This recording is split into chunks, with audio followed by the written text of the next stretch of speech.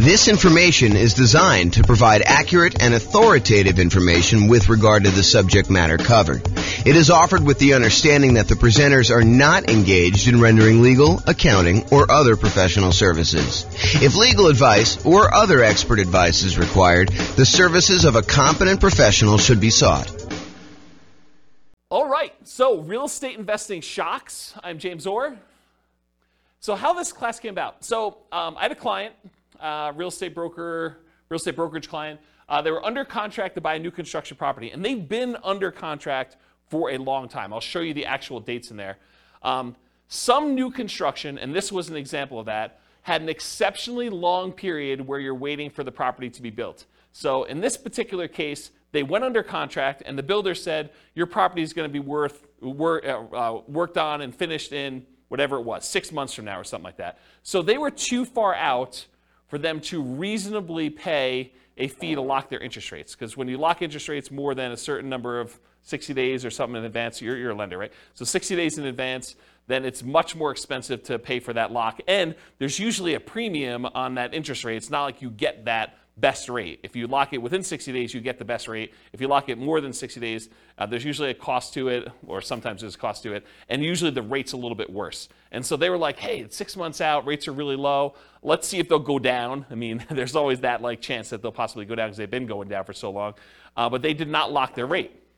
So what happened was, they got within 60 days of closing. The builder calls on and says, hey, look, we're about 60 days out. You should probably lock your financing at that point. They call up their lender to lock the rate, and they were shocked. They called me almost in distress, hey, we may not be able to buy this property because it's way, way worse than it was. And so that's what we're going to look at. So this is historical interest rates and where they went under contract. So this is going all the way back to probably 1970 or so. You can see rates were at 7.5. They kind of went up in the early 80s to whatever this was, 18.5 or so. Kind of came down all through the 2000s, all through this. And then by the time they got and went under contract, they were not at all-time lows. That was probably 2021 or whatever it is according to this chart. It kind of went up from there, went down a little bit, but it had gone up the tiniest bit. And so when they went under contract, they were at this little mini peak. And so there was almost a thought of, well, maybe rates will go down, right? I'm not going to lock right now. They've been a lot lower within the last couple of years. Maybe they're going to go down. But if you look back historically, this was ridiculously low. And part of what this class is going to go over is this idea of understanding history and understanding probability of what are the chances this is going to happen to me and what could happen to me. And so if you look back over this, you can see that there's a chance that they could have been really, really ugly, right? The chance of it going back up to 17, 18%, pretty low. But, it's been in this 5 range for a long time. I mean, definitely above 5 for quite a while. So for them to think that it was going to go low, maybe, but could also have gone a lot higher. And that's what happened. So this is when they went under contract at this little point right here. This is when they were closing. And so you can see the rates had gone up quite a bit beforehand, and the rates were much, much higher. On the next slide, I'll show you what the actual numbers were and the actual dates. But you could just see visually how this happened, right? And how this was a shock to people. And there's a couple people in this room that experienced this real time where they had something like this happen. They were about to buy a property. You were living in the property, at least one of you guys were living in the property with an option to buy it. And thought, okay, yeah, I'm just going to live here until my year is up because I'm nomading. And then once my year is up, I'll go qualify for a loan. Everything's going to look amazing. My numbers are perfect. If my interest rates stay anywhere near where they are, my numbers are going to be awesome. I'm going to be able to buy this property. It's going to cash flow like crazy. This is going to be perfect. And I love the house. And then this happens. And interest rates go up and you're like, oh, I can't do it, right? I'm really, really close, but it just didn't happen. So that's the hard part. Okay. So here's what happened. The rate changed. It went from about 3.55% on February 3rd, 2022, which is when they went under contract, to 5.78%. So from 3.55 to 5.78% by June 16th, 2022. That was an increase of 2.23 percentage points. So it went from 3.55 and it increased by 2.23 percentage points, or a 62.8% higher interest rate. That's crazy. And that's the shock. So their payment went from, and this is just principal and interest, their payment went from $19.29 per month to about $2,500 per month, an increase of payments of 29.6%. So their payments went up almost a third. If you thought you were going to have close to a break-even cash flow nomading this property after a year or two, but now you're going to be negative $571 per month, that's shocking, right? You were going to go buy a property, you were going to be break-even. You thought, hey, look, if I'm able to get into this thing 5% down and I'm break even on this thing in a year, that's amazing. And now all of a sudden you do it and you're like, oh, now I'm negative $571 a month, negative almost $6,000, $7,000 a year. That's pretty insane. And that was the problem. So that's why this class exists, is I wanted to, while this was shocking, I wanted to put some perspective on all of the things that can come up that are shocking about investing in real estate. Because this isn't the only thing that can be shocking to people. But then also to point out that this shouldn't have been out of nowhere surprise. Yeah, interest rates went up and that was kind of a surprise and stuff. But to understand that interest rates were at all-time lows and that it wasn't unreasonable for them to have gone up. And it wasn't unreasonable for a lot of these other things to happen. And then what I'm going to talk about is, they're not magic bullet solutions, but sort of what could you do to mitigate or to eliminate the shocks that could possibly come up? How can we get rid of some of these shocks? And so I'll give you a list of some things, and maybe you'll think of some other ones.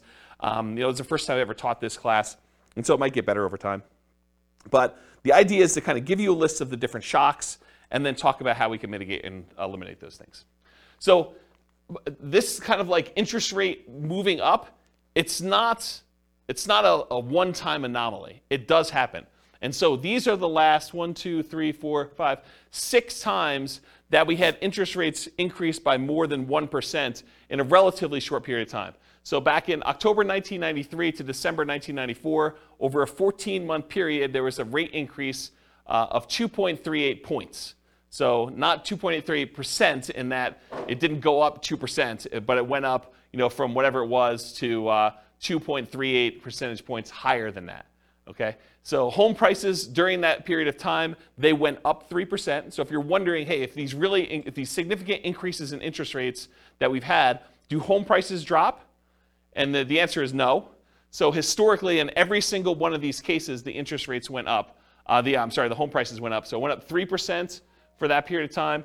The number of home sales did go down by 11%. So we sold fewer houses during that period as interest rates were rising. We sold fewer of them, but prices were up during that period. From January 1996 to September 1996, over an 8-month period, we saw a 1.2 percentage points increase of rates, and home prices went up 2% during there. Home sales went down 2%, though. So it means we sold less houses, but they went up in value 2%. Yeah, Ben? Was that 2% over that 3-year period, or is that 2% annually? I think this is a 2% increase in home prices during this period. That's what I think it is. I didn't actually go compile the data. I got this, I think, from Freddie Mac's website. Here's the address. You may want to go read their kind of the analysis, how they put it together. But my understanding is that it was 2% over that period of time. Yeah. And this wasn't a 3-year period. It was only 8 months. So January 96 to September 96, it only took 8 months for this to happen. And then it was 2% over that period of time. I thought it was 93 and 96. I was just looking at the start date column. Yeah, so this is start to end, start to end, start to end. So this is the period of time that this rate change happened and what happened to home prices and sales during that period. Got it. I was just looking, I wasn't looking at both columns. Yeah. Does that answer the question then, probably? Because I think that's, unless they annualize this, right? Which I think that it's just during that period, but it's possible they could have annualized it for all I know. It didn't say annualized. Okay, so in October 1998 to May of 2000, that's a 19-month period. Interest rates increased 1.81 percentage points, and then home prices went up 13% over that period of time, and home sales went down 2%. June of 2003 to June 2004, 12-month period, 1.06 rate increase, and 13% increase in home prices, 2% actually increase in home sales during that period. And then June 2005 to July 2006, a 13-month period, 1.18 percentage point increase in the interest rate. Home prices went up by 7%. Home sales went down by 14%. And then November 2012 to December 2013, that was a 13-month period, 1.11 percentage point increase. Home prices went up 11%, and home sales went down 2%. Yeah, go ahead. What's our current one? What's our I don't know because I don't know if it's stopped. So I think that they're waiting for that, but it's a lot because I mean even this one. It's like huge compared to Yeah, so our latest one was an increase of 2.23 percentage points, and it was over this period of time at least, right? So February to June. So that's pretty crazy, but it may not be done. Yeah. And we need to stabilize. I'm not sure how they determine where it stops either, because it's sort of arbitrary, to a certain degree. So on average, it was a 13-month period for the interest rate to adjust. The average rate adjustment was 1.46%. Home prices went up on average 8% during those periods, and we saw a decline in home sales by 11%. So, which, if you look at this, right, it's not a shock. I mean, it shouldn't be a shock that this happens, right? It was a shock to them because we weren't thinking about it, and you weren't thinking about it. You went under contract. You're like, oh, maybe they'll go down. Interest rates have been up a little bit from where they were in the bottom. Maybe we'll get lucky and the rates will go down. And we've got, we're far out from this 60-day period, so we'll just wait and see. But then this shows you that we shouldn't really be that concerned. Do you have a question, Austin? I saw you looking. No, I was just speculating. This is a guess. I wouldn't think it would be done currently because there's a potential still another hike coming. So until that, we know if that's going to change anything or not. I wouldn't think that this go around this year would be finalized yet. I wouldn't say finalized. I was just thinking like our current number is bigger than any number on that list. Yeah. And so probably in a year, if it keeps going up, it will be worse. Yeah. That's all I was getting. Maybe it's peak to valley too, right? Yeah. Maybe it's like they look at what the lowest was and the peak and they sort of determine where it was. It's hard to say. It's really hard to say. There's some speculation in the room for the recording about like whether we should use the current one now and whether it's going to continue or not. So we don't know. All right, any questions on this? So the idea though is that this is not like out of nowhere. You should not have known that this could possibly happen. It's happened before, 6 times at least, and maybe not to quite the extreme, but it's not that far off from what we've seen. And we'll have to see what happens. Okay, so here's a quote from Dan Sullivan. Basically, the quote is: if you've got enough money to solve the problem, you don't have the problem. And a lot of the issues that we're going to see are related to if you're willing to spend the money, it's not really an issue, right? If you can afford the difference in the price, the monthly payments, or buy down the interest rate, or some combination of their two, it's really not that big of an issue. The challenge is a lot of times we don't want to spend the money, or we don't have the money. And so we'll talk a little bit about that. Okay, so this is sort of a weird philosophy I have, and I've never heard someone explain it quite like I'm about to explain it to you. But I heard some slight variations on this. So if you have a variation, I'd be interested to hear about it. But here's this concept for me. If I'm walking down the street and I look down and I notice my shoe is untied, it is not a big deal for me, right? Like, my shoe is untied. Shoes with shoelaces get untied. It's not that big of a deal. So I expect my shoe to become untied because that's what happens. I don't complain to people. I'm not like, hey, guys, did you see this? My shoe, it's untied. It's a real problem. Like, this never happens. Like, it's just crazy. Can you believe this happened to me? I was walking down the street and my shoe got untied. You don't complain to your fellow investors that your shoe is untied. You don't let it remain untied, frozen in fear, unwilling to do what is required to fix it. It's not like, hey, what do I do? Like, my shoe is untied. There's nothing I can do about this. What should I do? This is crazy. It's never happened before. And you don't swear off wearing shoes forever because they've become untied. It's not like, oh, last time I'm ever wearing shoes, this is a big deal. I'm just not wearing shoes anymore. I'm going to go get Velcro. Or I'm going to not wear shoes with shoestrings or something like that. I just bend down, I tie my shoe, and I go on with my life because shoes become untied. And when I use this analogy, it's like you want to get yourself to the point where all the things that we know that can happen with real estate is like your shoe becoming untied. You got to expect it. Interest rates go up. Prices go up and down. Rents go up and down. Vacancies happen. Roofs go bad. Air conditioners go bad. Tenants wreck properties. Properties values go crazy and they go up and you do really, really well. You sell properties, you make huge profits. I mean, all these things happen, both good and bad in real estate, and they should not be a shock to you. So the same thing happens with real estate investing. These shocks will happen. You should expect them to happen. You don't need to complain to everyone. You know that these things have happened. You should not be frozen in fear when they happen. You should do what is required to resolve the issue, and you should not swear off investing in real estate because they happen. So it's this philosophy of you got to get to the point where mentally it's like your shoe got untied. You got to trivialize it such that, okay, tenant's not paying rent, I got to do something about that. I call up the attorney, we do the eviction, or whatever it is that you do, you just deal with it. It's like your shoe gets untied. It's not a big deal. You got to just work through it. Interest rates go up. All right, I didn't quite get the rate I wanted, or you're under contract, you're more than 60 days out in new construction, you're like, oh, interest rates went down.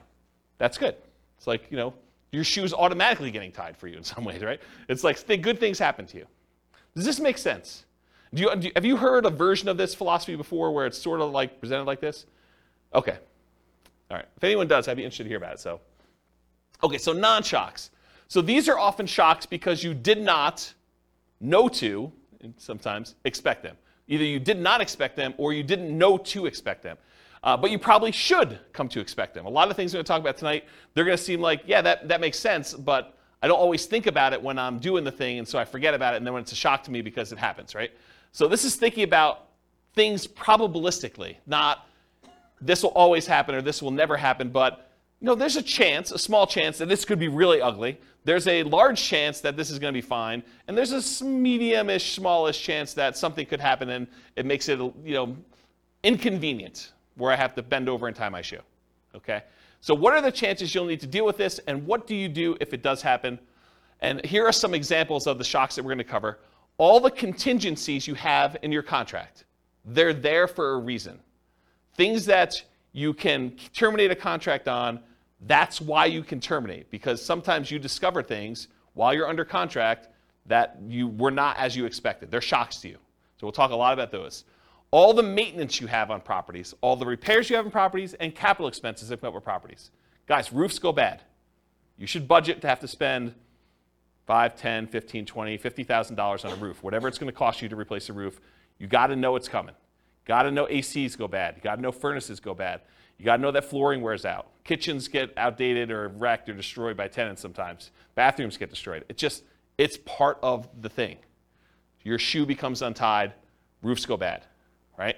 So you can't complain when you have a roof go bad. You just have to budget, plan, and spend the money to replace the roof. That's part of what you need to plan for. All the property ownership issues. People slip and fall. You get sued. Neighbors complain. They do irrational things. They'll come over your house without you knowing, without you expecting them. All that crazy stuff. So all the property ownership issues, all the property management issues. At some point, someone's going to claim that you treated them unfairly. Even if you do treat them fairly, they're going to feel slighted in some way. Tenants are not going to pay rent sometimes. Even if you do the best job at screening tenants, all these things are going to happen. I'm not trying to be negative about it. It's just be a realist. Realize that this stuff occurs, and you got to treat it like it's a shoelace. Like, okay, I got to deal with that. Just going to deal with it. Going to tie my shoe and move on. All the natural disaster and accident issues. So there's going to be hurricanes, there's going to be earthquakes, there's going to be floods, there's going to be other stuff, things that you did not expect could happen to your property are going to happen. They could be small probabilistically, but they're possible to happen. All the asset protection issues. So all the things about slip and falls and people suing you and perhaps challenging your ownership of properties, multiple properties, or you getting in car accidents and people coming after you for that. All the stuff you deal with in normal everyday life exists. So just be aware of that.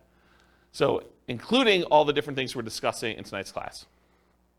There are reverse shocks, as I've hinted at before. Sometimes shocks go in your favor. Home prices go up while you're under contract. Interest rates drop before you can lock in financing at a reasonable rate. The $10,000 roof repair you thought you were going to have to make when you're under contract to buy a property turns out to just be a minor patch job for $500 that buys you 5 more years. The ancient-looking air conditioner that isn't working is fixed with a simple service call for a few $100s, and it ends up working for another 10 years. These things happen. Just like you buy a property when the air conditioning is working, and it turns out you need a whole new AC unit just randomly. Like it's the coils are cracked or something that you just could not tell while you were under contract. So good and bad things happen to you. Does that make sense? Okay. So here's the intent of the class. Raise your awareness of what the shocks are. Try to give you some of the simple ideas of what the possible ways are to mitigate or eliminate them, and that there are no magic bullets or magic solutions to many of these shocks.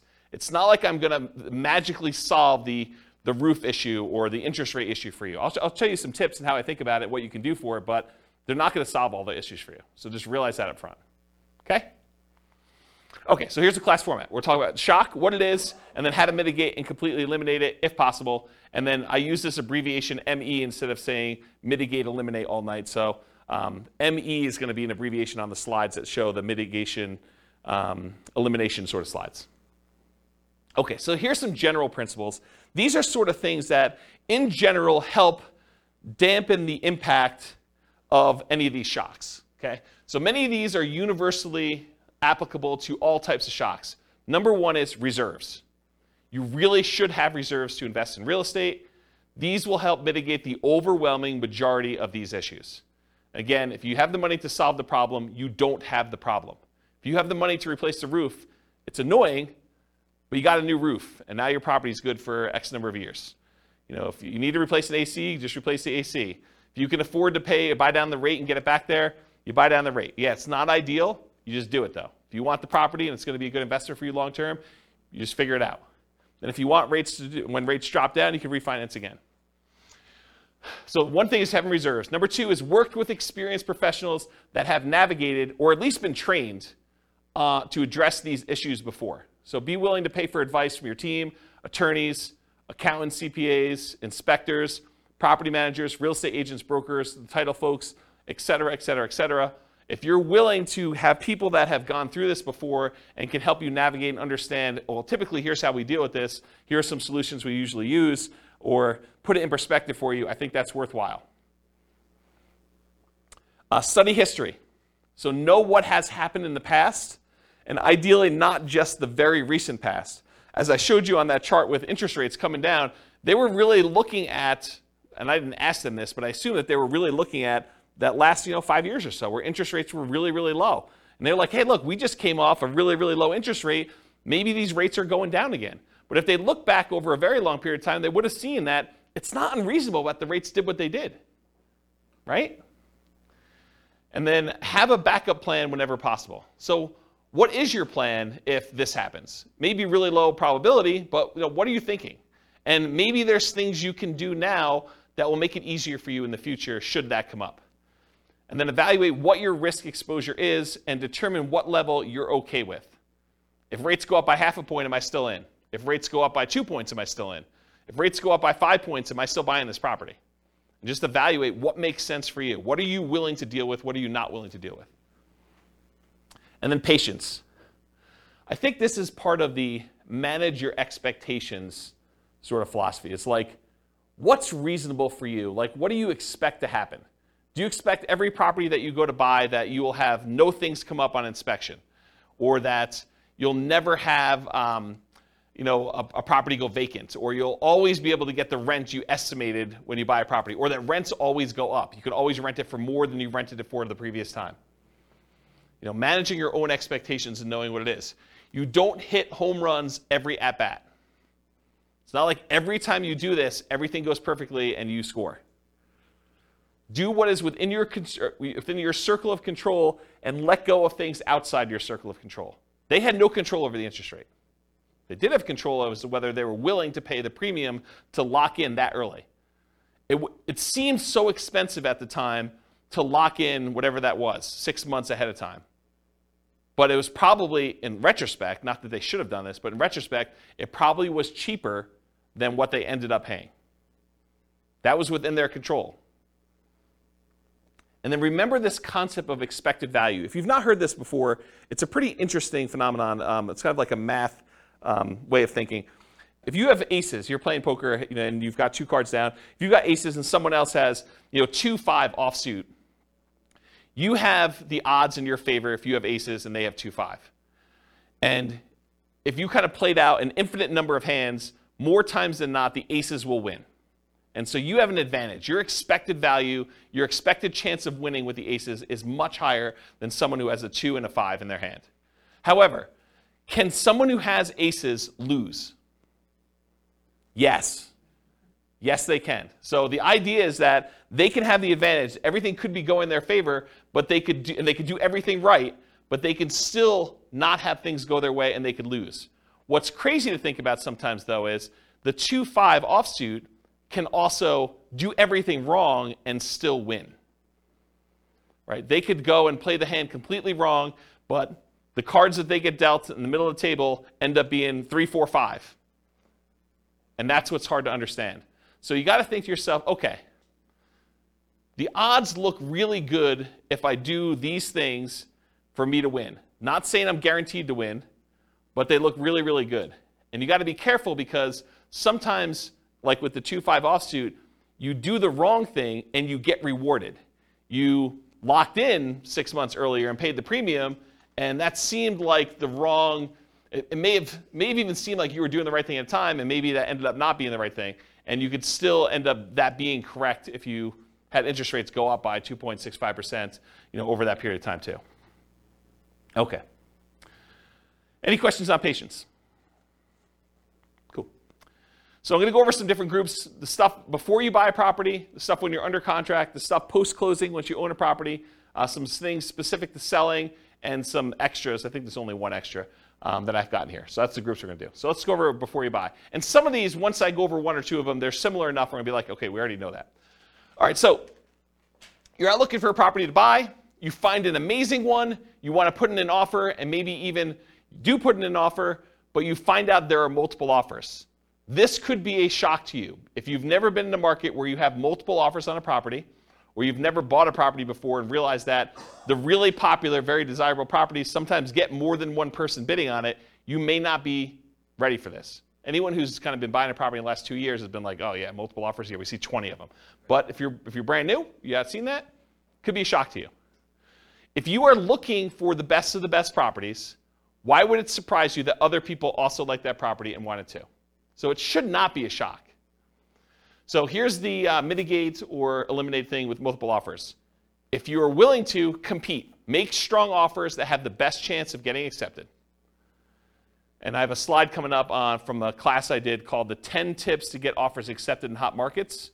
I'll kind of give you the 10 tips, but if you really want the 2-hour version of that, go watch that class. And then the next thing when you're doing multiple offers is work with a professional who understands multiple offers and can give you some tips for doing it. And again, you're not going to win every one of them. It's just impossible. If you have 20 offers on a property, which is an extreme case for really, really hot markets, 19 of them don't get it. And then know your market. Sometimes it makes sense to make a strong offer right away with short deadlines to avoid competing offers. You go see a property, you're like, okay, this one's really, really good. I definitely want this. I have a feeling it's going to get multiple offers on it. So I'm going to come in hot tonight, make an offer, tell them I need an answer by 9 a.m. tomorrow. And you come in really strong with your offer. It has to be so compelling that they're not willing to wait to see what other people are willing to do. And so that could be a strategy. Or sometimes it makes sense to wait, let all the other people show it, let them put in their offers, and then have your agent call the other agent and say, hey, what does my guy really wants it, what does my guy need to do in order to get this one accepted? What do they need to beat? And they can tell them, go ask your seller, because sometimes you're not supposed to give away that information without permission from your seller, but go ask your seller, say, look, if you want the best offer, I'm willing to come in and make it happen. You just need to tell me what that number is. And so there's an incentive for the seller to tell you what number it needs to be. And it is impossible to always know which one of those options to go with. You can't know whether you should come in early or you can't know if you should wait, because there's maybe some agents or some sellers that are like, if it's a reasonable offer, I just want it, I want to get it done with. And sometimes it's like, I want what's happening at the end. Okay? Can't see? All right, cool. So 10 tips to get offers accepted in hot markets. So this is from a 2-hour class I did of the same title.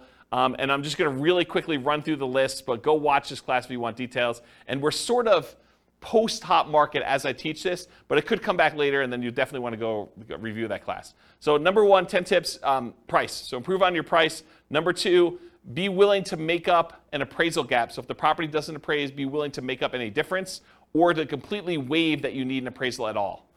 Number 3, use escalation clauses. So sometimes you'll want to say, I'll go $5,000 above the next highest offer. So you can actually use an escalation clause to increase your offer price to that. Number 4, call the seller's broker and find out what the seller wants in their offer to make sure you can match as many things as possible so that the seller gets what they want. Sometimes it's not always about price. A lot of times it's about price, but sometimes it's timing, or I really don't want to move the pool table, or I really don't want to do an FHA loan. As long as it's conventional, I'm fine. I've got concerns that it won't go FHA or VA or whatever it is. So you got to find out what the seller wants. You do that by calling the seller's broker. Have your lender call and verify and tell the seller's agent that you are qualified, you're going to close on the loan, that you're good to go. And make sure you have the best ideal loan for getting the job done. One that's going to be easy for that property to sell with. You can waive the inspection or do a limited inspection or do no, or I guess waive it is doing no inspection at all, but you can do things with the inspection to make it more attractive. You can look at what's happening in the neighborhood to make sure you understand what you're going to need to do in order to get that offer accepted. If all the properties in the neighborhood are selling for 10% above asking price and you're coming in at list price, it's going to be hard for you to get that offer accepted. Earnest money, so you could increase how much earnest money you're putting up with a deal. I think that signals some strength. You could also make your earnest money non-refundable so that if you don't close for any reason, you don't get it back. That's a stronger offer than saying, I've got these contingencies, and if I can't get my loan or the inspection comes back weird or something else happens, then I'm going to get my earnest money back. That leaves the seller in a little bit less secure position. No conditional sale, so you do not need to sell your property before you buy this property. And then in some cases, especially when you're an investor and you're willing to buy more than one property, being willing to accept a backup position, because a certain percentage of the offers that do get accepted fall out.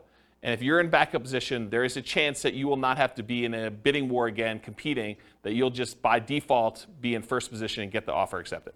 So that's my quick list of 10 tips to get offers accepted in hot markets. Any questions on those? All right, sweet.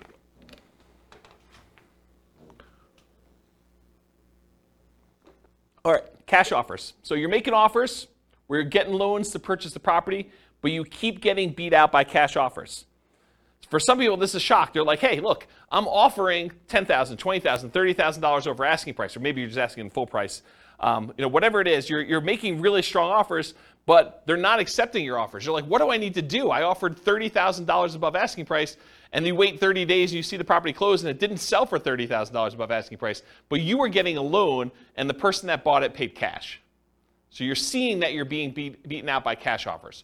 What do you do about that? That's a shock for some people, by the way. They're like, why is this happening? It's frustrating. So same stuff for getting offers accepted in hot markets. Do as much of that as you can. You might also evaluate whether you're willing to pay the cost to use a service that allows you to make cash offers.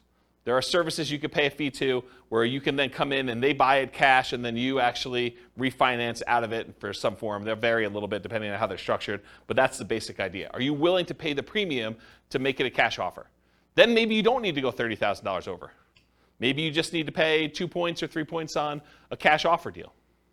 Okay? Any questions on this? All right, limited accessibility. So either you can't schedule a showing, something about the property, they're not letting people in until a certain day that you can't make, or they're not letting people in at all because of a certain situation going on with the property, or they have very limited time in the property when there. For example, we only are allowing 15-minute showings, one person at a time. This happened during COVID. 15-minute showings at a time. We can only have one person in the property at a time at all. And we're only doing showings between noon and 4 o'clock when someone's able to take the dog and they're not at work. And so there's a really limited time, and you only have 15 minutes in the property because there's like people booked directly behind you and everything is packed. And you can only see the property for 15 minutes. Sometimes it's hard to make a decision on a property in 15 minutes. Sometimes but sometimes it's tough. Or you must see it with other buyers, agents, tenants, or sellers present. There are other times you're looking at a property and the seller insists that they be there. Or the tenants are there because they will not allow you to be in their property without them being present, so you don't go look at their room that they're growing weed in or something like that. Or there are other buyers there. It's an open house, and that's the only time you can see the property, the only time they're showing the property. Or there are other agents there. Or, especially with multifamily properties, this happens quite a bit, you can't see all the units before making an offer. They'll tell you, you can see unit 1 and unit 7. Unit 1 is just like units 1 through 6. Unit 7 is just like units 7 through 15. But you only see 2 units. The other ones are in different condition. Some better, some worse. But you can only see 2 before you make an offer. So that can be problematic. But this can be the norm in some markets, right? It can be, especially in different market conditions where it's a really hot market, or maybe it's based on property type, or just that particular property is kind of a weird one. But that could be pretty typical for what you're expecting. But it could be a shock for some people. So see it as it is, but not worse than it is, Tony Robbins. So how do you deal with this issue? How do you mitigate it? How do you eliminate it? Keep your ability to fully inspect the property. And by inspect the property, I mean yourself and or any professionals you hire, inspectors, termite guys, radon, like all the different guys you want to come in and do tests as part of your offer. So don't give up your rights to do this testing if you're going to do that. But if you have to be competitive, sometimes you have to be willing to say, okay, well, I'm only going to do a limited inspection, even though I didn't get to see the whole thing originally. So you want to get a multifamily property bought in a really hot market. Sometimes you're like saying, well, I'm only going to do a light inspection. I'll just do a walkthrough of the other units, but we're good. I know what's going to be there. I've done enough of these. You got to be willing to kind of accept that risk if you need to do it. And then evaluate what your reasonable exposure is and what the probability is that will happen, and bake that into your offer. Say, look, I've seen enough of these at this point. There probably are some ones that need a full kitchen remodel, probably some that need a bathroom remodel. So I'm out at most, whatever it is, $15,000, $20,000, whatever number you put in for your remodels. And so that could possibly be the case. And I can't imagine every single one of them is going to be like that. So let's say half of them are. And so you could say, there's probably a X% chance that that's the case. So I'll go ahead and bake that into my offer. I know that I'm going to possibly have to come out of this. If it's better than that, great. If it's worse than that, yeah, I got a little worse of a deal. Okay? Any questions on limited accessibility? All right, not having all the information. So you're wanting to make a decision, whether you're going to make an offer or not, but you don't have all the information you need. Maybe you're missing HOA docs to be able to tell if you can use it as a rental, or that you could park your RV, or put a little ADU, additional accessory dwelling unit back there. Maybe you're missing solid rent comps. You're just unable to get rental comps for this particular property. You really want to call your property manager. They're not open until Monday. It's Friday night. You're looking at this property. You just can't get it to make a decision. Or maybe you're missing property financials. This happens all the time with multifamily properties. You want to get financials for the property. They're like, yeah, you'll get them when you go under contract, but we're still preparing them and I don't have them. And we already have 14 people looking at the property in the next 2 days. Got to make a decision. You're missing info on the condition of parts of the property you're unable to see. Snow is on the roof, tenants in one or more of the units. It's a hoarder house. You can't see past all the boxes and garbage. There's times when you will not have the information you need in order to make a decision. So how do you deal with, how do you mitigate or eliminate this lack of information? It's rare that you'll have all the information you need up front, especially with multifamily properties. You need to move forward to get more information, like going under contract, but keeping key contingencies. So if you're like, look, I really want to see the financials, well, make your offer, subject to you getting these financials and being able to terminate the contract if you can't get them. And again, you got to weigh this. If you ask for so many contingencies, it may make your offer weak and you may not get it to begin with. So you got to balance this act of, hey, look, I'm making an offer. I'm not demanding that I have the financials, but I really want to see them.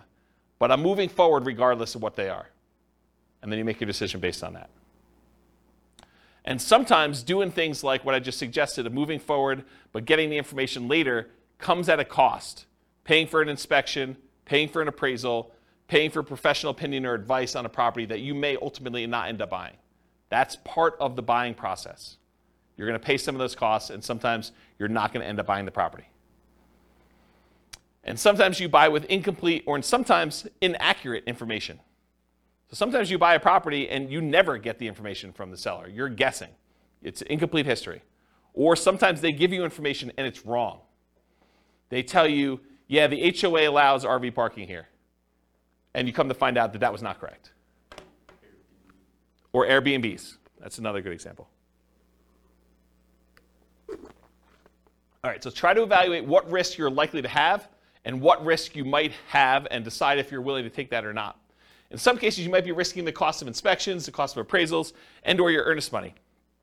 Most contracts are going to be written as what we call earnest money contracts, which means if you don't perform, you and the seller agree, if you don't perform buying the property, that you and the seller agree that they get to keep your earnest money as liquidated damages for you not being able to perform. So if you put up $5,000 as earnest money, and for some reason you're unable or unwilling to perform and buy that property, they keep the $5,000, and that's what their reward is for you not performing.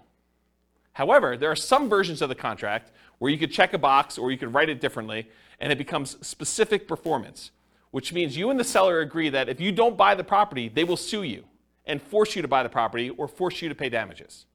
And it's not just $5,000. Okay? So the risk is if you have a specific performance contract and you don't perform, then you could have a lot more responsibility or obligations to the seller than whatever you put up as earnest money. So from a seller's perspective, if you offer them a contract that's specific performance, that may encourage them that you're really serious and that you're willing to perform, but it comes at a pretty significant risk to you. So depending on how it's written, it may be more than just the cost of the inspection or the appraisal and your earnest money if things really go south and you have to terminate or give up on the purchasing of the property. It may be that you're forced to buy it, and then you got to deal with whatever issues that made you not want to buy it to begin with, and then maybe you sell it or maybe you keep it. Okay? Any questions on this lack of information? And that does apply to like more than just this. Like if you're trying to terminate a contract and it's specific performance or earnest money, it's not limited to this one idea. It's just in general. I just finally got to it. Does that make sense, everybody? Okay, cool. Is this helpful for folks? Okay. All right, so we covered all the stuff for before you're under contract. Let's talk about being under contract. Changing interest rates. That's what started this class, especially with long closing windows like new construction. It could also be you choose not to lock for some reason. You know, you end up with a 60-day closing because that's more convenient to the seller. And so you say, that's great. And you're like, hey, look, we got an election coming up. I think rates are going to drop after this election. And so I'm going to not lock. Because once I lock in, that's it. So you're like, I'm going to wait. All right, let's see how that goes. Maybe you're not sure of the lender you're going to use.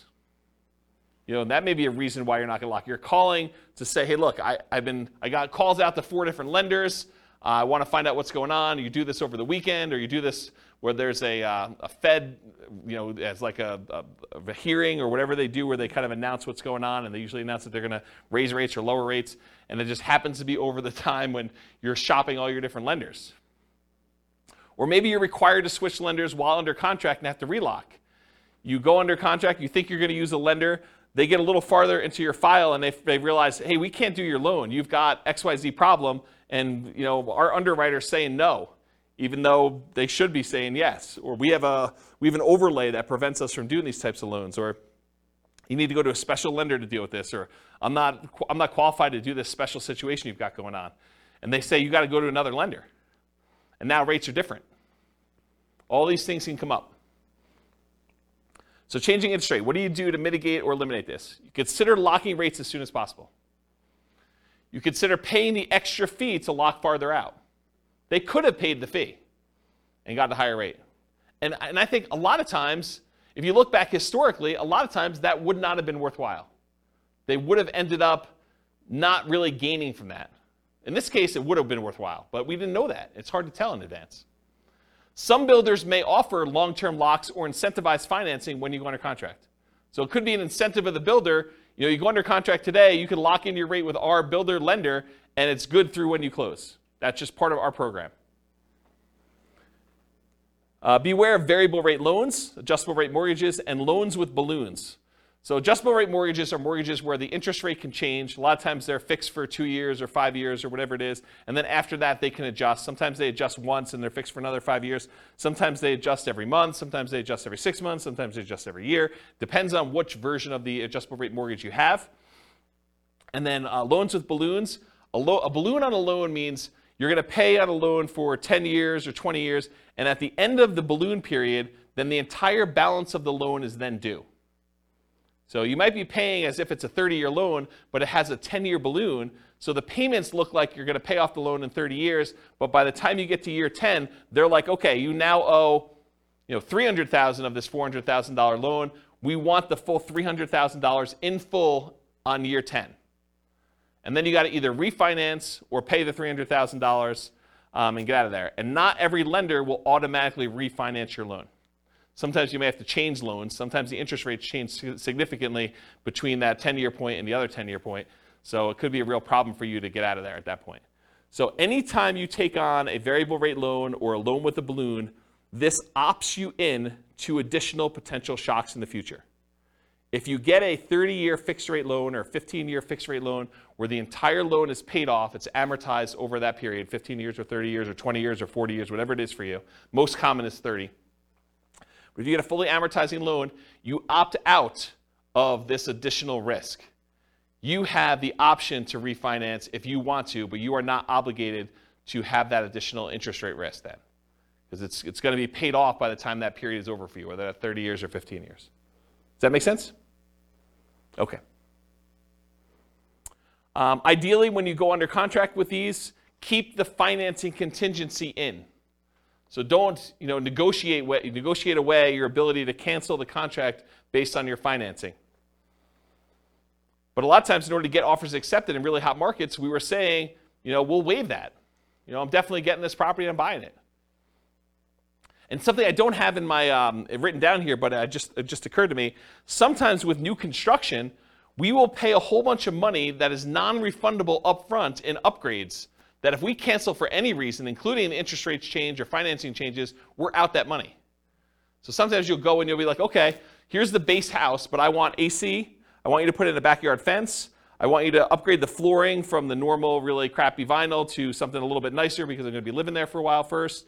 And I want you to put in a refrigerator and everything else. So we'll be like, okay, great. We're totally willing to do that. It'll cost you this amount of money. And we'd like an extra $10,000 in non-refundable earnest money for us to be willing to do those upgrades for you. If you do not close on the property, you don't get that money back. That's pretty common. Okay? So realize if you cancel now because interest rates went up, then you're out that additional money. So it could be a lot more than just regular earnest money. So getting back to this point, ideally keep your financing contingency in your contract so that if this does happen, then you're minimizing how much you spent up to that point to be able to get out of it if you decide you do not want to move forward. Another point here, if you could not lock now, and now if you could not lock and now you can't make the numbers work, you may need to terminate. So if for some reason you were unable or unwilling to lock, and now later on the rates don't work for you, you may need to terminate or try to renegotiate if applicable. So you've been under contract for a while. Maybe the market's softened a lot where the builder's having some struggles getting things under contract. It's possible they may come in and say, look, we really want you to continue buying this property. What if we gave you $5,000 to buy down your rate to help out? It's not going to buy it down to what it was, but maybe it helps you a little bit. Maybe you negotiate that. Or maybe it's with a seller who's like, look, the market's very different than when you went under contract with me. I really want you to close this thing out because I'm going to buy something else. I've already got 1031 things picked out, or maybe I'm moved and I've already bought my new property, but I really need to get this thing sold. How about I knock off $5,000, or I pay $5,000 in seller concessions to help buy down your rate or something? You couldn't renegotiate if it's possible to do that. Of course, if you do cancel for some reason, you might be at the cost of any inspections you did, any appraisal money you spent to that point to get the appraisal done, any earnest money if you're outside of your ability to cancel without getting your earnest money back, and maybe some other out-of-pocket costs.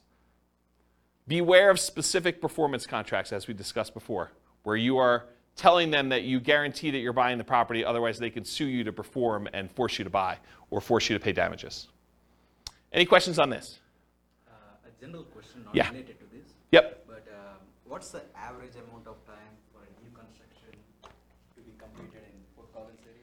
It varies. So it depends on the builder and how backlogged they are. Some builders will actually build spec homes where they're building them in advance and you could buy it within 30 days. And then other builders are such that they have not broke ground yet on the property, and other ones they're in different stages where they can say, look, these 5 we've already dug foundations and they're going to framing. These are already framed, and so depending on which one of those you buy, could be a different time. And some of the other ones where they haven't dug ground yet, it could be like, hey, we're going to get to this one, but it's in phase 2, and phase 2 is not going to start for 3 months, and then it's going to be 6 months from when we actually do that. So it could be really long time. Right. But you would still only get 60 days for lock-in rate for the loans. That's correct. A lot of times you are limited to how far out you can lock unless you're willing to accept a higher interest rate or pay a fee, or both. Right. Yep. Yeah, so there's trade-offs when you're doing this. Do you pick one that's going to be ready in 30 or 60 days and think that, I want that? Or is there something really special about this lot that you really want this one and you don't like the models they have on the lots that are there, maybe it faces the wrong direction for you, maybe it's only a couple of bedrooms, or maybe the prices are different. I mean, there's all sorts of variations as to why you might wait. So it's really tricky. Okay. That make sense? Yeah. All right, cool. Any questions on this? Sweet. Inspection issues. So in most cases, you'll be inspecting the property after you go under contract, often with the help of your team, home inspector, for example. Sometimes this might also include disclosures from the seller, including due diligence documents like leases or property disclosures where the seller tells you everything that they know about the property, at least in theory. Might also include things you might discover during the same period, like survey issues. So you say, look, that shed looks like it's really close to where I thought the property line might be for the neighbor. We probably should get a survey on this property. Or, this fence looks really janky as to where it is. Maybe I should check and have a survey done to see if the fence is really the property line and stuff like that. And sometimes you have a survey done and it's wrong. The shed you built or the deck you built is on someone else's property, or their deck on your neighbor's deck is actually on the property you're trying to buy, and it's potentially problematic. Or shared driveways get kind of weird in some cases. There's all sorts of weird stuff that can come up on this, and sometimes you don't find that out until you're under contract. And a lot of times you've already paid your inspection fee at that point, because you've inspected the inside of the house, and you paid the survey guy in order to come out there and do this, and you paid for your appraisal, even if the appraisal wasn't done yet, because you kind of prepaid it with the lender in order to get a jump start on it, because there was a shortage of appraisers and you wanted to make sure you got your spot in line. And so now you're out inspection, survey, and appraisal for a property that you may be terminating on or that you got to negotiate on. So that could be a shock to you. Just got to realize that up front. Okay? There are going to be things that come up on a property on inspection. So this should not be a surprise to you. You are going to find things on the inspection. That's what the inspection is for. Okay? The inspection is to get a second set of eyes, a professional's eyes, or 2 or 3, depending on whether you're going to bring in specialists for other things like radon and asbestos and meth and mold and all things like that. You might get more than one inspector's eyes on it or as a professional. Maybe even contractors give you opinions about what things are going to cost and what things need to be done for certain issues you may see on the property. So you're going to have these things done, and you're going to find things that you did not know. You'll be like, oh, I didn't know that. I'm glad you told me that that's going to cost $20,000 to fix. Now you know. Typically, you're not going to be negotiating things you saw or discovered before you made your offer. So if you saw that there was no kitchen sink, you should not be negotiating for a kitchen sink once you make your offer. You saw it, you made your offer based on not being a kitchen sink there. Does that make sense? And that goes for a wide spectrum of things. Okay, that's it. And even with the inspection, sometimes your inspector is unable to do something. Like it snows around here, and sometimes the roof is covered with snow. Your inspector cannot inspect the roof when it's got covered with snow. So if you're buying a property and you have a really limited inspection window, unless you extend out the ability to inspect it for snow later or something like that, or sometimes it's under snow for 30 days, not as much around here, it's highly unusual. But if that's the case, that's problematic. You may be buying a property that you've never seen the roof for. Okay, so how do we mitigate or eliminate these? Reasonable expectations. If you're buying a 20-year-old property and the roof's never been replaced, you or your team should realize it's going to need a new roof soon. Just makes sense. So for you to be surprised by that or shocked by that's problematic. Keep your ability to terminate and negotiate in a contract. Might be out of the cost of an inspection, maybe an appraisal in some cases, maybe your earnest money depending on how you structure it. But you want to make sure that you have what you need to be able to negotiate these things if things come up. If it's not something acceptable to you, even if the seller could or would address it, then with the advice of your team, terminate. So make sure you understand what the repercussions are. But if you're like, hey, look, even if they did move the shed, there's something weird about that. I don't want to be involved in it anymore. Or whatever. If they could fix something that you had an issue with, then you have to make that decision. And then negotiate legitimate shocks, not just trivial things. So realize that up front. Any questions on inspection? Cool. Can't qualify for a loan. So you're about to buy a property, you're getting a loan. Ideally, you got pre-qualified with a lender, a quality lender, before going under contract. Ideally, more qualified than them just telling you, But you telling them, hey, I make this much money, I have these debts. They say, it sounds like you can qualify for about a $500,000 house. That's not the level of qualification I'm talking about. I want them to pull your stuff. I want them to put you through the system. I want them to tell you that provided you can get me this, this, and this, then you're qualified. And you say, I can definitely get you this, this, and this, and you're very confident you can do that. That's the level I'm talking about. Maybe even more if you're able to. While under contract, you discover you no longer qualify for the loan. So something happens that prevents you from getting the property.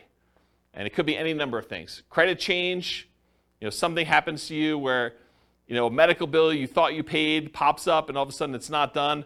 You're like, this is problematic. It's going to take me a little time to get this fixed out and work through it. Or maybe I don't have the money to pay the bill anymore or whatever.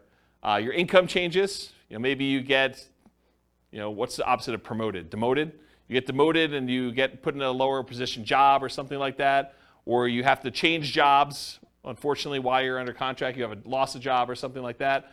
If you have a significant injury or an accident that prevents you from working, if you get divorced while you're under contract to buy a property, or you have a death of a spouse, these types of things can happen, and they could change your situation and prevent you from getting the loan. So, if you can't qualify for the loan, how do we mitigate or eliminate that? Prevention. Work with quality lenders up front that can qualify you ideally before going on a contract. You don't want just some fly-by-night lender telling you, yeah, you probably can qualify for about this, and then you find out later you cannot.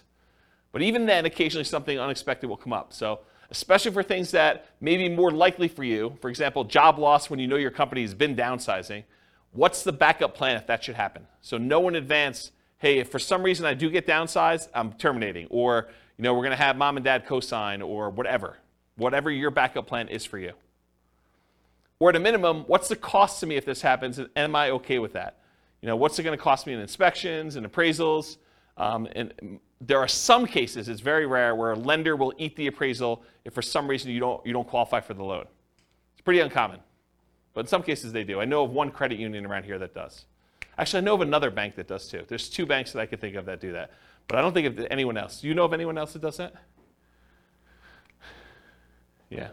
Yeah, it's pretty uncommon. So be super careful about that, and you could lose your earnest money. Sometimes there are deadlines for you to object to being able to get acceptable financing, and sometimes that deadline will appear days before your closing. So imagine for a minute they say, hey, look, your loan objection deadline is the 25th of the month, and we're closing on the 30th of the month. So there's a 5-day period when you cannot get your earnest money back if something happens to you. If you lose your job in that 5-day window, you don't get your earnest money. Because your last day to object to you not being able to get the loan was the 25th. But your closing is set to be the 30th. So if you get in a car accident, get injured, get divorced, something happens to you or your job, credit score changes significantly enough, all those things can impact it. I had a client once, was under contract to buy a property, and they got married while they were under contract. And when they went down to the bank to open up a joint checking account, because they were buying the property together. It was like, they're getting married, they're going to buy a house. Went down to the bank to open up a joint checking account, and the banker, very innocently, and to help them, I'm sure, said, would you like overdraft protection on your checking account? They're like, yeah, that sounds good. Let's do overdraft protection. So they went and did that. They opened up, by getting overdraft protection, they opened up a new line of credit. It changed their credit score enough where they barely qualified for the loan because it actually gave them a hit to their credit score. So be super careful. Talked about that. All right, cool. So what happens if you can't get insurance on a property? Sometimes you can't get insurance at all. You go to buy a property and you realize this is uninsurable. I'm not able to get insurance at all. More commonly, you might not be able to get reasonably priced insurance for the property. You'll call down to insurance and they'll be like, hey, so this is a weird property and it's got ABC going on with it. In order to get insurance, it's going to be 3 times what you thought it was going to be. You're like, whoa, that is expensive. So be aware that can happen. Sometimes properties are in flood zones, and you might not know they're in a flood zone. It's not like there's water on the ground in flood zones all the time, right? It's flood zones because it occasionally gets flooded. So flood insurance can be expensive. It might be more expensive than you thought it was going to be based on location, age, composition, history, something like that. So be aware. Other one on here, fire. Fire? There's a lot of places that will not insure homes because of what they're considered in terms of property. Like if you were in Netherlands or other areas, it can be really So they could not insure them because they're in some type of fire area where like forest fire or something like that? Yeah. Yeah, that's kind of what I was thinking about location, but yes. Yep. Yeah, so how do you mitigate or eliminate this risk of can't get insurance? You can check with your insurance agent before you make an offer. I'm not sure I would go to that extreme, but you could. I mean, that's one way to mitigate or eliminate it.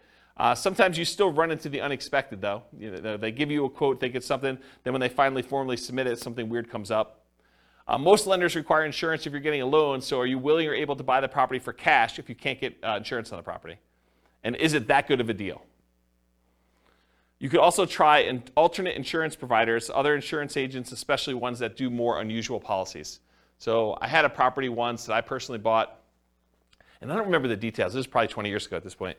But there was some really weird thing where I was unable to get insurance on it, and I had to go to like one of these really obscure insurance agents to get the policy on it. And it was a little bit more expensive. It wasn't that bad. It was probably like 50% more than what I was expecting it to be. It wasn't a deal killer, but it was unexpected. It was unusual. So realize you might need to go to some weird insurance company to do that. Won't appraise. You're under contract to buy a property at a certain price. You hire and you pay for an appraisal. Usually you've already had your inspection and pay for that as well at this point. You might also have committed to other expenses, like paying for a moving truck and or storage units because you're getting ready to move. Maybe you closed with the buyer who was purchasing your property that you were living in, and now you're living in a hotel with friends waiting for this house to close, and you get to the end and it doesn't appraise. So the property is not appraised for what you're under contract to buy it for. What do? You could negotiate with the seller to try to come to terms with an acceptable price for both of you. And it depends on the status of the market and whether they had 19 other offers behind you as to whether or not they're willing to negotiate that. Might mean you're paying more than appraised value. So they may say, look, it was $20,000 under the purchase price is $20,000 above what it appraised for. How about we split the difference? Well, you're paying $10,000 more than it appraised for. And how does that work out mathematically, down payment-wise? You got to come up with the 5% or 10% or 20% or 25% of whatever the appraised value is, plus the difference. So if you agree that you're going to pay $10,000 above appraised value with the seller, you got to come up with 25%, if you're buying it as investment property as an example, of the appraised value plus the $10K more. Are you willing to do that? Are you able to do that? And if you can still terminate based on appraisal, you might be able to get your earnest money back. If you're like, hey, look, I don't want to buy this property because it appraised for $30,000 less than what we're under contract for, so I think I want to cancel. And so you paid for inspection, probably paid for the appraisal, but probably can get your earnest money back if your deadline is still there and you're able to do that in a contingency. Yeah? Can you also get another appraisal? In some cases, you may be able to get another appraisal. Sometimes that can really vary, right? Appraisal. It can. You could also contest the appraisal. Yeah, sometimes you could say, hey, look, you use really bad comps. These are not comparable sales. Yep, those are also good mitigate, eliminate options. Is FHA? I think FHA sticks with the property. I think if you have an FHA appraisal on a property, I'm pretty sure that sticks with the property for like 6 months or a year or something like that. Talk to your lender to get details. But certain appraisals will stick with the property, even if you go and try to hire another lender to do it. With conventional financing, I'm pretty sure they do not, as of right now, and this could change. Lending policies change all the time. Okay, title or HOA issues. So you're under contract to buy a property. You negotiated to have the right to review the title work with your attorney and the HOA documents. While you're reviewing the title work and the HOA documents, you discover something unacceptable in the title documents or HOA documents that prevent you from doing what you want to do with the property. For example, having an RV or being able to do short-term rentals or being able to have rentals at all or something like that.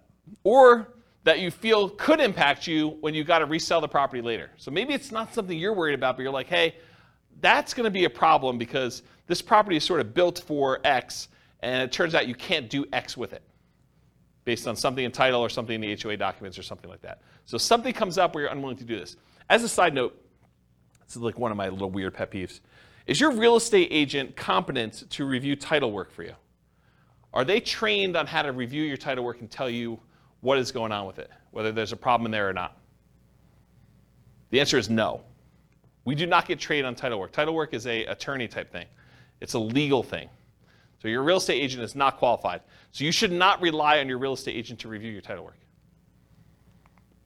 All right, so how do you deal with mitigate and eliminate title HOA issues? So in some cases, the seller could do something to solve the issue. You can negotiate with the seller to try to come up with terms that are acceptable to you to fix or mitigate the issue. For example, if you thought you were going to be able to park an RV on the property, but the HOA says you can't, then would you be okay with an X dollar discount instead? That could be a possible solution.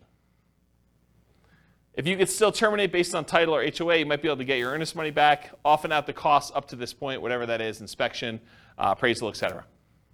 Any questions on this? Cool. All right, post-closing. What if you can't get rent? Can't get the rent you thought you were going to get? You bought a property with the intention of renting it, traditional buy and hold, short-term rental, nomad, whatever it was. You now own the property. You've already gone through closing, everything you've got in hand, but you can't quite get the rent you thought you were going to be able to get. That's a shock, right? I thought I was going to get $2,000 a month. Can't get it. Maybe it's $1,800. Maybe it's $1,500. Lower than expected. The market's softer than expected. Maybe you just, fewer people applying. Maybe it's poor time of year. You've got a property and you're trying to rent it over Christmas. You closed right after Thanksgiving, and now you're trying to rent the property between Thanksgiving and Christmas. Good luck. It's a soft time of year. You get poor feedback from the previous tenants or guests. Maybe you got really bad ratings on Airbnb for that. Maybe you got, there's a new website comes on where tenants get to rate the quality of the properties, or maybe that exists in your marketplace, and you got really bad reviews. Could be a problem. So how do we deal with this? We evaluate all the different ways to improve cash flow on rental properties from another class I taught, How to Improve Cash Flow Workshop, How to Improve Cash Flow Workshop, the class. So for the sake of time, I will talk about a couple of these, but I'm not going to run through them all in detail. There's a 2-hour class on this literal thing, and there's a checklist for it. But things like subdividing your property into multiple units to get more rent than you thought you were going to get, renting upstairs and downstairs separately as an example, renting by the bedroom or bed, rent parts separately like garage, community pool, RV parking, RV and backyard, add services like high-speed internet. That's not interest, it should be internet. Offer the property to a tenant buyer on lease option, lease purchase, or agreement for deed to increase income, reduce maintenance, charging pet rent, charging fence rent or carpet rent. They want new carpet, you charge them extra rent in order to pay for that, or extra rent for something else the tenant desires that you install. Let's see here. Maybe change the term of the rental agreement, daily, weekly, monthly, or basically go from a long-term, year-long lease with monthly rentals to short-term rental in order to increase rent. Maybe charge weekly or bi-weekly instead of monthly. Include done-for-you services like lawn care, snow care, removal, house cleaning for an extra fee. Can I convert it to a duplex, triplex, or fourplex or more? Can I rent out the property furnished to get more rent? Can I start marketing earlier and start a higher, more aggressive price to test prices? So all these different things. There's a couple slides on this. So go watch that 2-hour class. I'll put a link to it in the show notes. But there's a lot of stuff you could do in order to increase rents on that. All right, next one, undisclosed issues. You find out about undisclosed issues after closing. So you buy the property, you close, you're all excited, you walk with your keys, you go pull your car into the driveway when you get there, and the neighbor comes over and is like, hey, I am so glad you bought that meth house. We were really concerned it was going to be another drug dealer coming in. I'm so glad you guys bought that. And you're like, what are you talking about? This was a meth house? Oh my gosh, I didn't know that it was a meth house. That's a real problem. So you find out about something undisclosed after your closing. The seller may or may not have actually known. Maybe the seller didn't know it was a meth house. Maybe they were an absentee landlord and they were just oblivious, and they thought the calls from the police were just solicitations for raising money for the police fund, when they were really calling to say, hey, you got people serving meth or dealing meth out of your property. The inspector may have missed the issue. So it's possible, the inspector did their best, but they couldn't see it or didn't know to look or just overlooked it or was just hiding or something like that. Or maybe you may have assumed it was a small issue when it turned out to be a more expensive issue. So you thought this was going to be a $500 fix because you've had that issue in the past before and it didn't cost that much. But now they're like, oh, no, this is not a $500 fix. This is a $5,000 fix or $10,000 fix. We got to go in the walls and rip stuff out. And you're like, whoa, can't you just do this? They're like, nope, it's beyond that. Can't do that. So some common ones might be repairs or unable to use it the way you intended. Those are like the big groups. All right. So definitely how do you deal with these? How do you mitigate or eliminate these? You definitely get inspections done to help reduce the chances of this happening. Not saying it won't happen, but it definitely reduces chances. Get bids from contractors for repairs you're unsure about, and maybe even ones you think you know how much they'll cost, because with inflation, I'm finding that prices are way up beyond what I thought they were going to be. Okay, so if you thought, hey, in the past I had this done 5 years ago, it was X number of dollars, but now it might be 2X or 3X in some cases. This reminds me of a really funny story. So I bought my first house, had a wood-burning fireplace in it, and so I'm talking to my father-in-law about buying wood, like wood for the wood-burning fireplace. And I was like, oh, it came in these logs, I got to cut it up or something like that. He's like, oh, just go buy a chainsaw. I'm like, how much does a chainsaw cost? He's like, I don't know, $13, $14. I was like, what year did you buy your chainsaw in? He's like, I don't know, 78, something like that. I'm like, it's got to be over $100 today for a chainsaw. So you just never know with inflation and stuff. All right. Get advice from your professionals about being able to use the property as you intended. Typically, the seller is not responsible for making sure that you can use the property the way you desire. You could think, hey, I'm going to do this as a short-term rental. The seller is not responsible for making sure that you can use it as short-term rental. You are. So you got to do that research and find out, make sure that you can do it.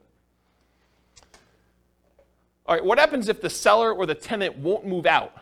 And this could be at the time of closing, or it could be something that happens after you own the property. So you buy a property, and now the seller or the tenant won't move out. So you were supposed to get the property vacant. You do your walkthrough right before closing, and you go in the property, and there's still like at least 1 or 2 days of stuff to be moved out of the property. Like you're like, they hardly moved anything. Like, we're going to closing in an hour. Are you going to be out of here in an hour? And they're like, oh, I don't know. I might need a little extra time to do that. That's okay, right? How do you deal with that? You walk through the property before closing to make sure they're out, ideally. Evaluate if you're willing to close with them still in there. If they're not out, might be hard to negotiate and still close with the same loan on the same day.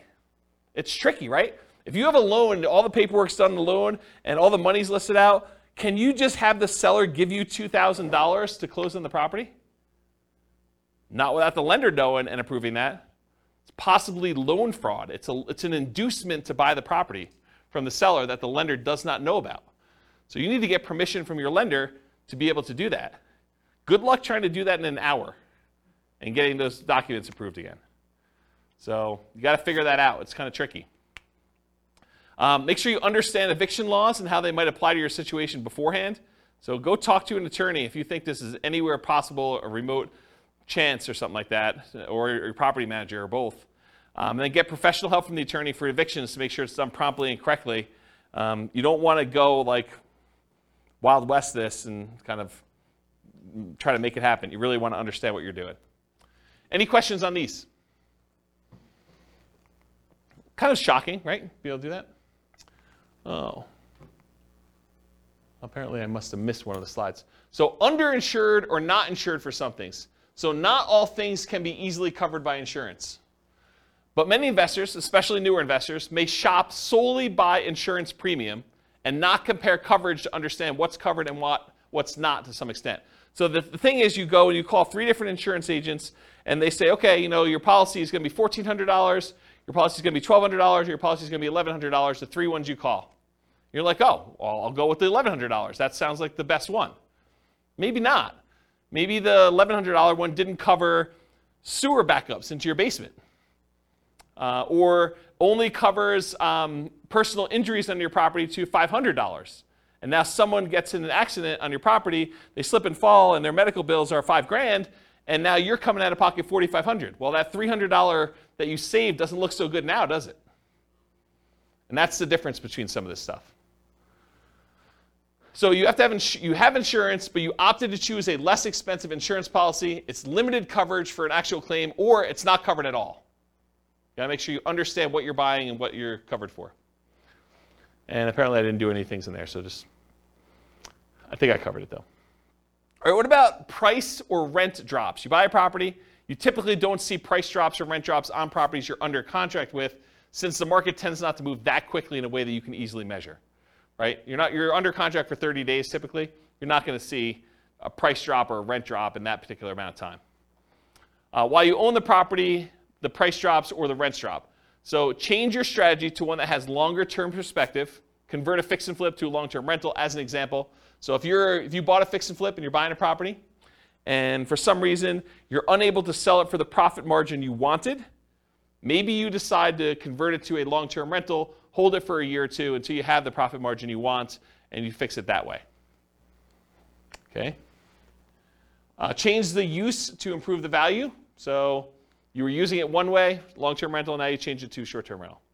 Use long-term leases, still likely to have issues when the lease is up. So if you use a year-long lease and rents drop, you've got a rent fixed in for a year. But at the end of that year, if rents had gone down, they may drop and you may need to adjust it down at that point. But it'll keep you propped up for a year. And then go watch that class on how to improve cash flow. They'll talk about other strategies for dealing with rent drops in there. Any questions on this one? Cool. HOA restrictions. HOA won't allow your intended use. You can find out after you buy that your HOA won't allow for rentals. Could be that they change their policy after you own the property. So this has come up for some clients before, so it's kind of important. Let's say you bought a property and you planned on using it for a rental. And while you own the property, the HOA gets together and all the different members of the HOA vote to change the rules of the HOA so that now you can no longer do regular rentals or short-term rentals or something else. That's potentially problematic. And in some cases, they may have to grandfather you in if you were already using it that way, but maybe they don't. You should definitely know the rules around you for what that could be. So read through your HOA docs is how you mitigate or eliminate it. Read through the HOA docs carefully before buying, often done while you're under contract. It may also be done prior to making an offer, but it's often not practical. Most of the time, they're not giving you HOA docs to read before you go under contract. Most of the time, it's done afterward. You may not have access to them until you're under contract, and you may need to act quickly on in-demand properties just to get your offer accepted. Get the help from your attorney interpreting them if you're concerned. Your real estate agent is not reading all these HOA docs, so you should be reading them and getting the help of an attorney if you need help interpreting them. We're not trained on that. It's not like we get training on interpreting HOA covenants. What about loan call due? Oh, this is an interesting one. I put some slides I've never put in a presentation before here, so this will be interesting for you guys. Loan call due. So you decide you want to buy a property, like buying it subject to, or maybe even on a lease option, as you'll see here in a second, or you move it into a LLC after you buy it for asset protection reasons. You know, things like that, where you're like, you don't think it's a big deal, but now the lender's like, wait a minute, you now triggered this due on sale, due on transfer clause. What happens if the loan gets called due? Oh, that's pretty interesting. So let's take a look. How do you mitigate or eliminate this? You understand and get advice on the Garn-St. Germain Depository Institution Acts of 1982, which discusses loans being called due. Talk to an attorney about it before doing these types of creative deals and asset protection strategies. And I want to be 100% clear. I'm specifically talking about buying properties creatively, where the seller leaves their loan in place and you take ownership of the property. Buying the property subject to the existing financing, or where the seller has the loan existing in place and you agree with the seller to wrap the financing where they get part of the payment and then part of the underlying loan is paid. Or, and this is the part where you really need to pay attention, or you own a property, you got the loan, and you decide to move the property into an LLC. Okay? So have a backup plan, be able to pay off the property, refinance, or bring it in to partner or refinance. So that's one of the things to do. Now I'm going to talk to you about the Garn-St. Germain Depository Institution Act of 1982. There's a link on here with this on here, but since you guys are not going to go read it, I'm going to explain it to you, okay? Because I want you to understand what this covers and what this doesn't. So this is 12 U.S. Code 1701 J3, preemption of due on sale prohibitions. This is all about due on sale clauses. Definitions. For the purposes of Section 1, the term due on sale clause means a contract provision which authorizes the lender at its option, they can do it or not do it, to declare due and payable sums secured by the lender's security instrument if all or any part of the property or any interest therein securing the real property loan is sold or transferred without the lender's prior written consent. So if you actually sell or transfer in the property without the lender's written consent, this is what this applies to. The term lender means a person or government agency making a real property loan, or any assignee or transferee in whole or in part of such a person or agency. The term real property loan means a loan, mortgage, advance, or credit sale secured by a lien on the real property, the stock allocated to a dwelling unit in a cooperative housing corporation or a residential manufactured home, whether real or personal property, and the term, the residential manufactured home, means a manufactured home is defined in section blah, blah, blah, which is used as a residence. The term state means a whole bunch of other stuff. I'm going to ignore that line. All right, so let's get into this.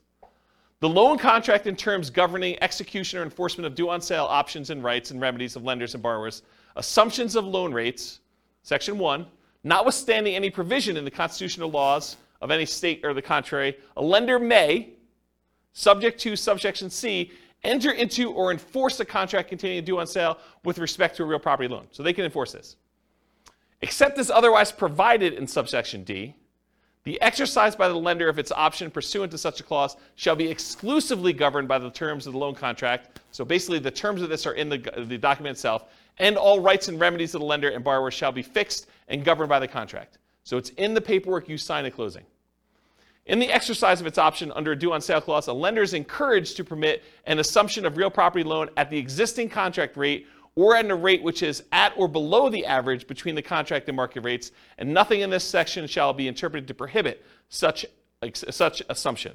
So basically what they're saying is, hey, if you're taking a property over subject to, the lender is encouraged, according to the law, to permit you to assume the loan at a rate that is at or lower than what it is. Okay? They don't have to, though, but they're encouraged to. All right. There's a bunch of stuff in here. I'm going to see where I want to start reading. I'm going to skip some stuff, but so it talks about the dates that these come into play, basically any stuff before 1982, which is no longer really relevant. So I'm going to skip that part. It says respective properties originated in national banks or credit unions. That's what it applies to. Does not apply to, it does apply when they have successors or transferees. So here's something interesting. So does not apply pursuant to subsection. A lender may require any successor or transferee of the borrower to meet customary credit standards applied to loans. So they may require you to have a credit report and apply to the loan. And the lender may declare the loan due and payable pursuant to the terms of the contract upon the transfer to a successor or transferee of the borrower who fails to meet such customary credit standards. So if you don't qualify for the loan to assume it, the lender could say, then all of it's due. That's their solution. A lender may not exercise its option pursuant to a due on sale clause in the case of transfer of real property, which is subject to this subsection where the transfer occurred prior to that date. I probably didn't need to read that one. Okay, that's good. Here we go, though. This is where it gets really crazy. Okay, here's where the exceptions are. Exemption of specified transfers or dispositions. Have you guys ever heard this concept? Like, if you're going to go buy a property subject to, or you're going to move something to an LLC, as long as you kind of do it into a trust, everything's good to go, right? We're going to see about that. All right, so the lender may not exercise its option pursuant to the due on sale clause upon 1, the creation of a lien or other encumbrance subordinate to the lender's security instrument, which does not relate to a transfer of rights of the other occupancy of the property. So if you get another loan on the property, you get a second mortgage, does not trigger due on sale. 2, the creation of a purchase money security instrument for household appliances. You get a loan to buy household appliances, does not trigger due on sale. A transfer by device, descent, or operation of law on the death of a joint tenant or tenant by its entirety. Someone dies, they transfer ownership of the property, that's exempt. The granting of a leasehold interest of 3 years or less. If you rent the property for 3 years or less, that does not trigger the due on sale clause. However, I'm going to continue reading. Not containing an option to purchase. If you do a lease with an option, that triggers the due on sale clause. Says it right here. If you do a lease option, it triggers the due on sale clause. A transfer to a relative resulting from the death of a borrower. So you die, you want to give it to your kids, that's cool. Doesn't trigger the due on sale. Transfer where the spouse or children of the borrower become an owner of the property. That does not trigger the due on sale clause. A transfer resulting from a decree of a dissolution of marriage, legal separation agreement, or from an incidental property settlement agreement by which the spouse of the borrower becomes an owner of the property. You get divorced, one owner owns it, or something related to that, doesn't trigger it. A transfer into an inter vivos trust. This is the one we were talking about, right? A transfer into an inter vivos trust in which the borrower is and remains a beneficiary, and which does not relate to a transfer of rights of occupancy in the property. So yes, if you transfer into a trust where the seller still is the beneficiary of the trust, that does not trigger the due on transfer clause. But what does? You transfer into a trust, and then that trust's beneficiary is someone other than the original seller, the original owner of the property, that does trigger it. Any other transfer disposition described in regulations prescribed by the Federal Home Loan Bank Board. Isn't that crazy? Now you've read it. Now you know. Doesn't that just dissolve all asset protection? Yes, right? So here's the thing. So the question was, does that just dissolve all asset protection? It's super interesting to think about. Because if they transfer ownership to another entity, because an LLC is another entity, that is by design what the LLC is set up for. It's not you. You are not that LLC. You're trying to set up a legal entity that is not you. So if you transfer it from you to an LLC, you have transferred ownership. Right? So what does that mean? It means that the seller can choose at their option do due on sale. The lender can, yes. It's not, they're not obligated to, and you don't see this happening very often, but I want you to understand from a shock perspective, because this is the class for it, right? That, hey, if you have a property you transfer to an LLC that you got a regular, like, conventional loan on and had a due on transfer clause, and you do this, don't be surprised that it could get called due, right? That's the point. And doing a lease with an option agreement could also trigger it. Doing a lease for more than 3 years could trigger it. Right? A 3-year term. That's what it said. Crazy. I see some confused looks. Is this like the first time you've ever heard this? No, can you negotiate with the, can you tell your, I mean, I guess my question is, do you just tell your lender, or do you just hope it doesn't happen? The question is, can you tell your lender? I mean, what do you, you just hope for the best? I think the correct answer to this one is you need to talk to your attorney. And you need to have your attorney explain to you the risk. And I suspect, I'm not an attorney, not giving you legal advice, I suspect most attorneys would say, this never happens, move it into an LLC, it's not a big deal. But you've read it now. I'm not making this stuff up. I wouldn't write it like that to just arbitrarily make something up for you. This is like from, where is it, Cornell Law. The address is on there.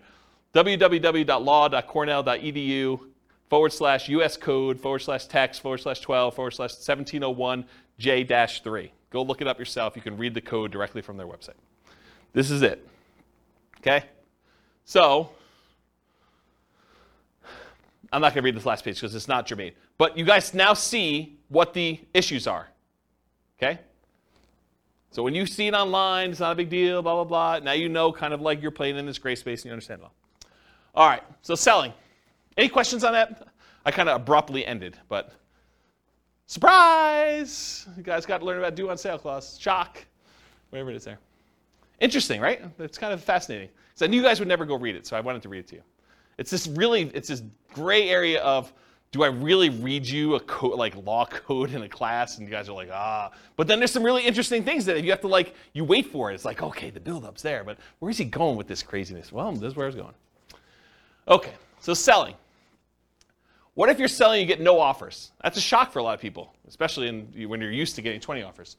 You're trying to sell your property, you're marketing it or hired a professional market for you, and you're not getting offers on it. So how do you mitigate or eliminate that? Increase your marketing, improve the desirability of your property, and I define that as change the price, improve the price in some form or another, improve the condition of the property, make it more desirable for them to want to buy it, or improve the terms or financing available for the property. Those are really the 3 levers you can pull, right? You can increase exposure, get more people looking at it, and hopefully you find the one that wants to buy it.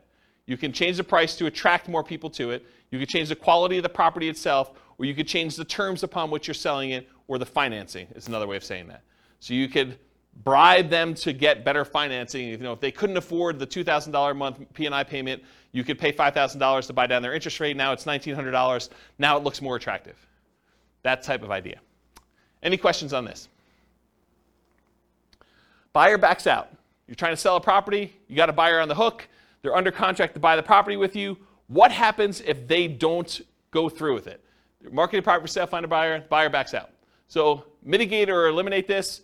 Realize that your negotiating power diminishes significantly once you go under contract, and it shifts largely to the buyer with their contingencies. Your strongest negotiating position is before you accept an offer. So try to negotiate as much as you can before that point. You lose a ton of power once the buyer goes under contract and they have all their normal contingencies in the contract. Then the power shifts to them. And that's especially true in markets where the contract is written very pro-buyer, like Colorado, as an example. In some markets and market conditions, a property falling out of contract can stigmatize a property for some future buyers.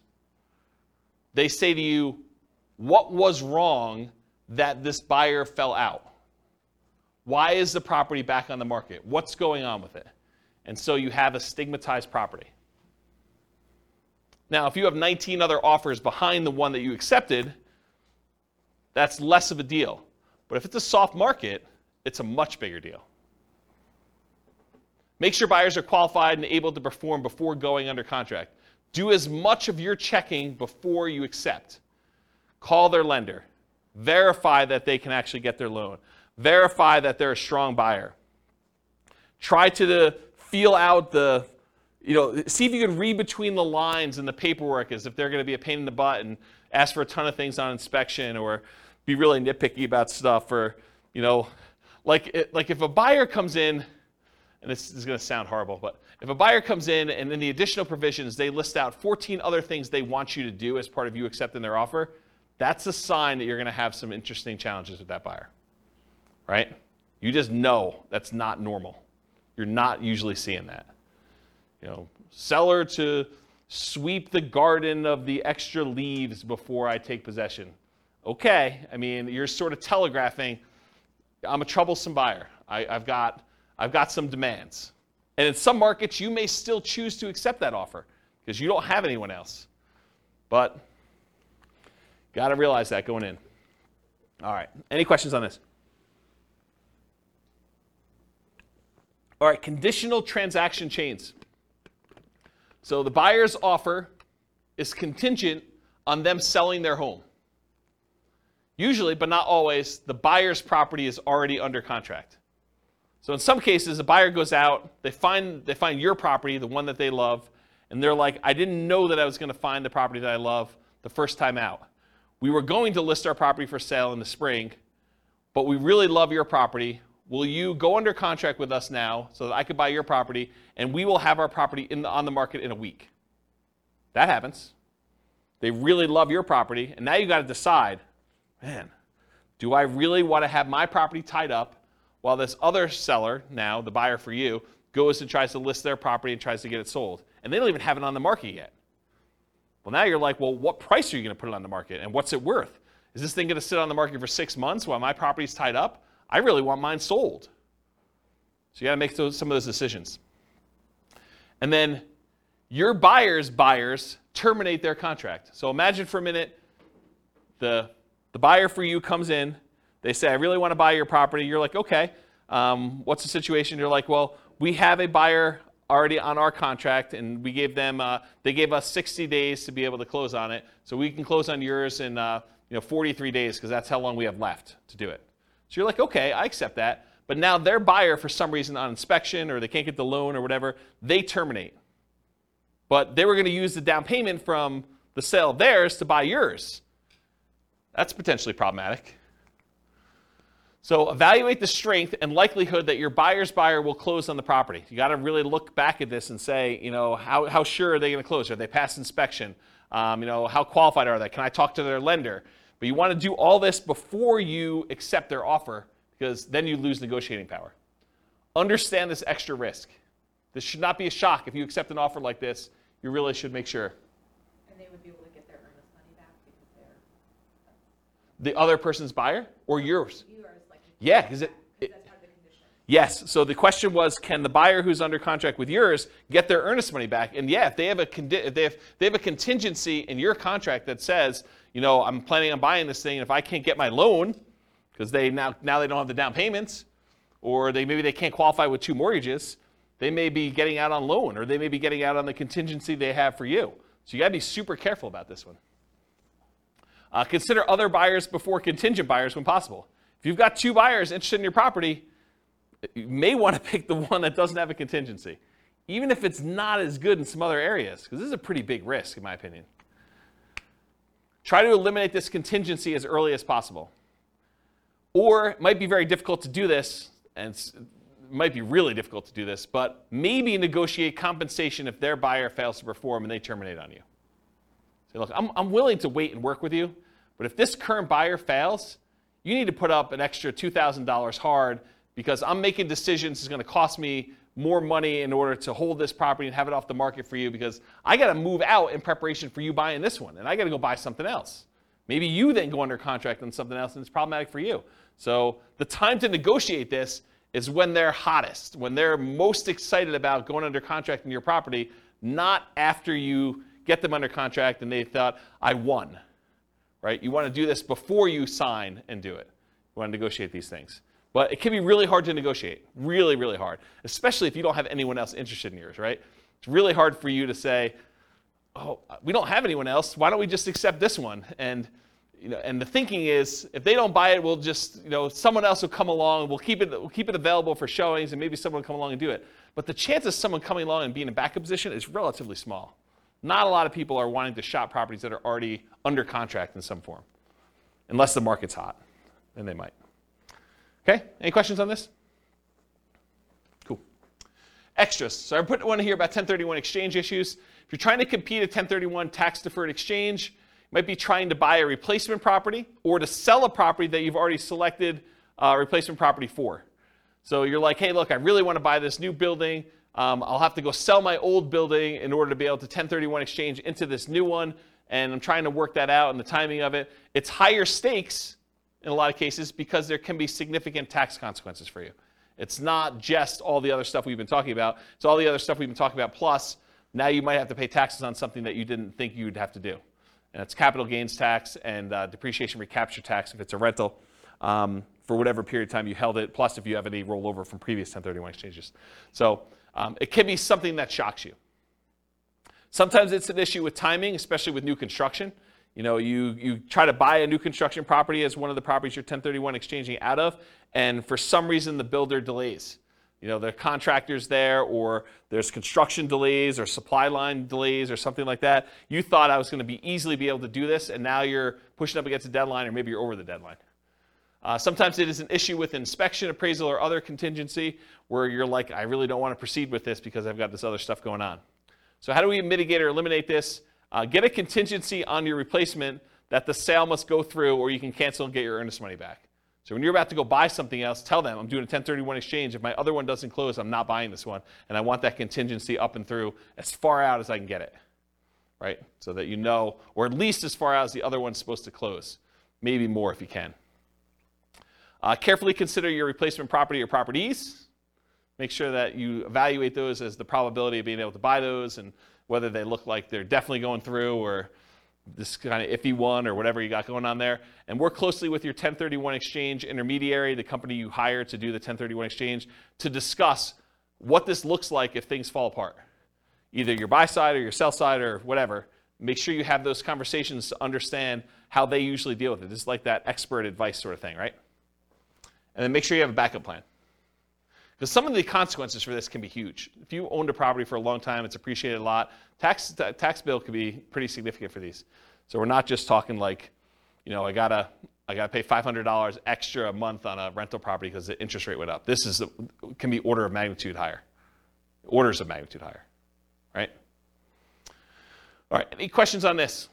Otherwise, I'm gonna do conclusion. So most of these shocks, if you think about the shocks we went through tonight, right? Should you anticipate most of these? Is there anything in there that's really a surprise? No, once I told you what they were like, yeah, this makes a lot of sense. They should be anticipated. You should see them. You should understand that these are likely to happen. Now, what probability? What's the chance of them happening? Could be really small, could be very common, right? So you got to understand where we are with that. But getting professional advice and guidance and having reserves can help mitigate most, if not all, that we're likely to experience. Can you see that, why having reserves can just say, okay, yeah, that's annoying, but if I want to do it, I'm still going to do it because it's just a little bit more money. And sometimes it's just money at different times, like the roof. It's not like you didn't have to do a roof. It's like you know a roof's coming. It's just now I had to do it at a time that was inconvenient for me. Study history to better understand what can happen.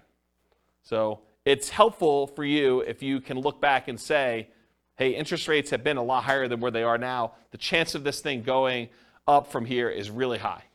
And knowing that that's a real risk for you. Okay. Any questions? Was that helpful? Kind of a crazy class?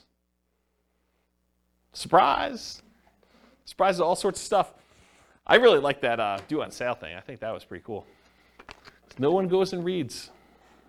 They just say, on the internet, they say if you do a trust, that's how you get around it. Don't ignore what the law actually says. Just do the trust thing. Okay.